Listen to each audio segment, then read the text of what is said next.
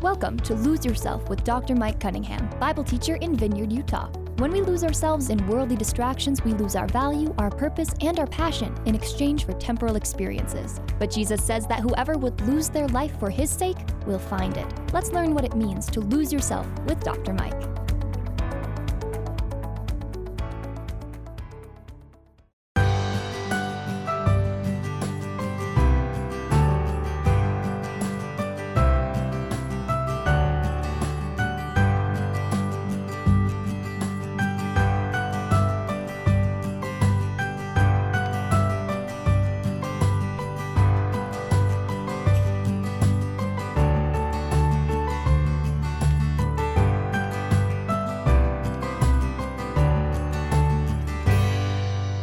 Welcome to Lose Yourself.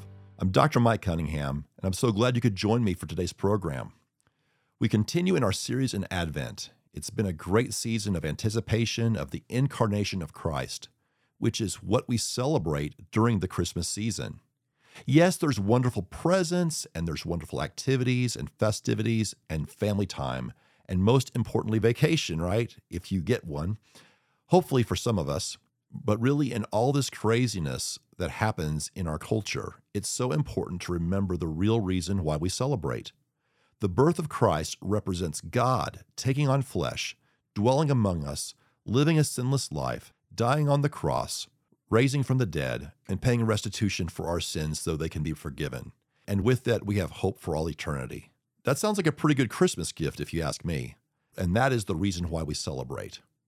This season allows us to have a time of reflection and introspection and examine ourselves, our faith, and give God the glory that He is due for His gift of salvation and the hope we have in Him.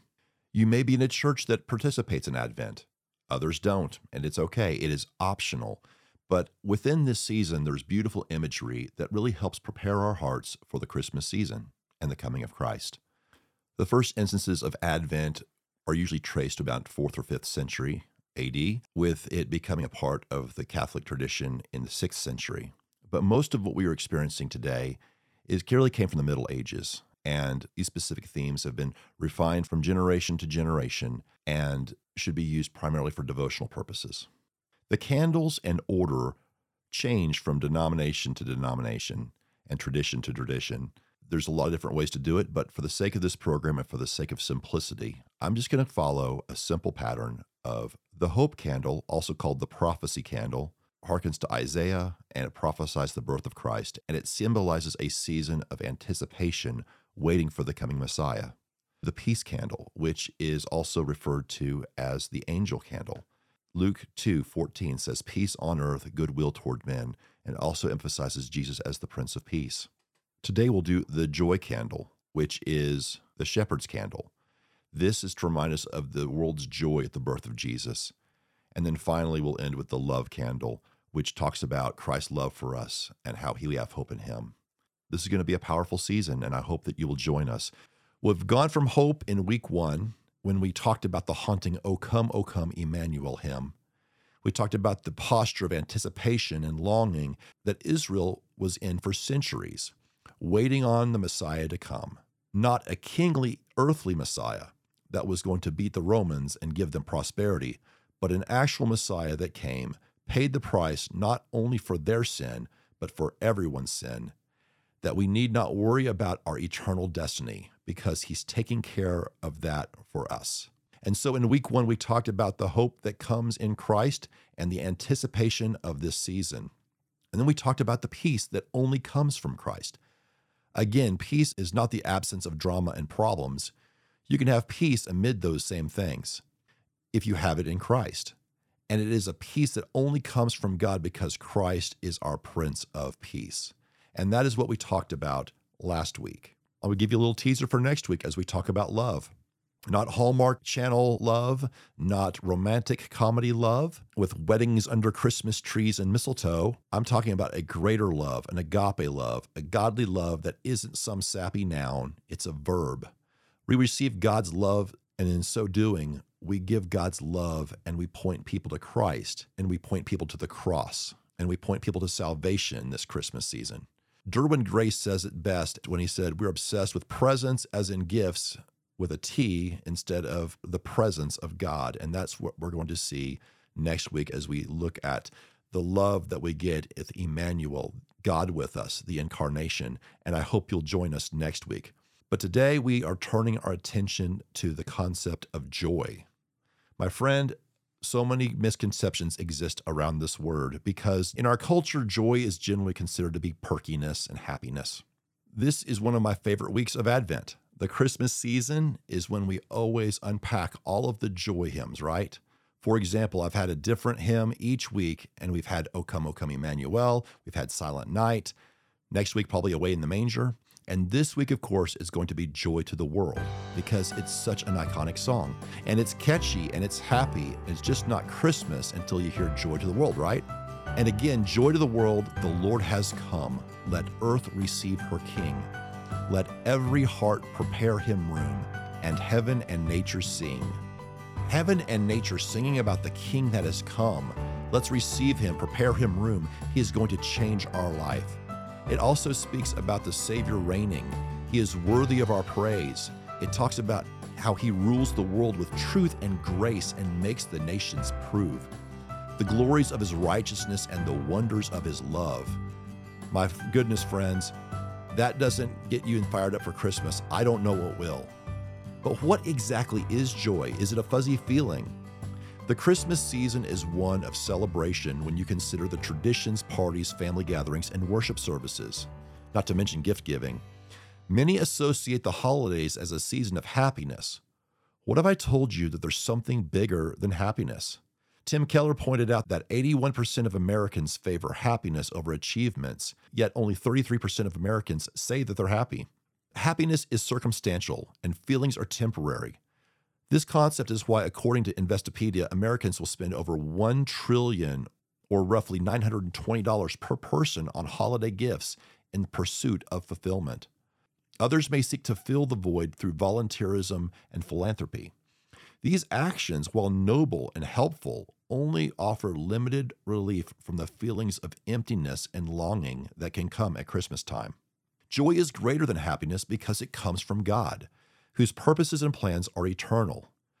Thomas Aquinas said, "Man cannot live without joy. Therefore, when he is deprived of the true spiritual joys, it is necessary that he becomes addicted to carnal pleasures." C.S. Lewis adds, "I sometimes wonder whether all pleasures are not substitutes for joy." These quotes demonstrate how Americans seek experiences that distract from the joy that can only come from Christ. Contrary to happiness that is dependent on finances, relationships, and accomplishments, a person can experience joy even when their circumstances are less than ideal. Francis Chan said, "The Bible teaches that joy is formed in the midst of the most difficult seasons of life.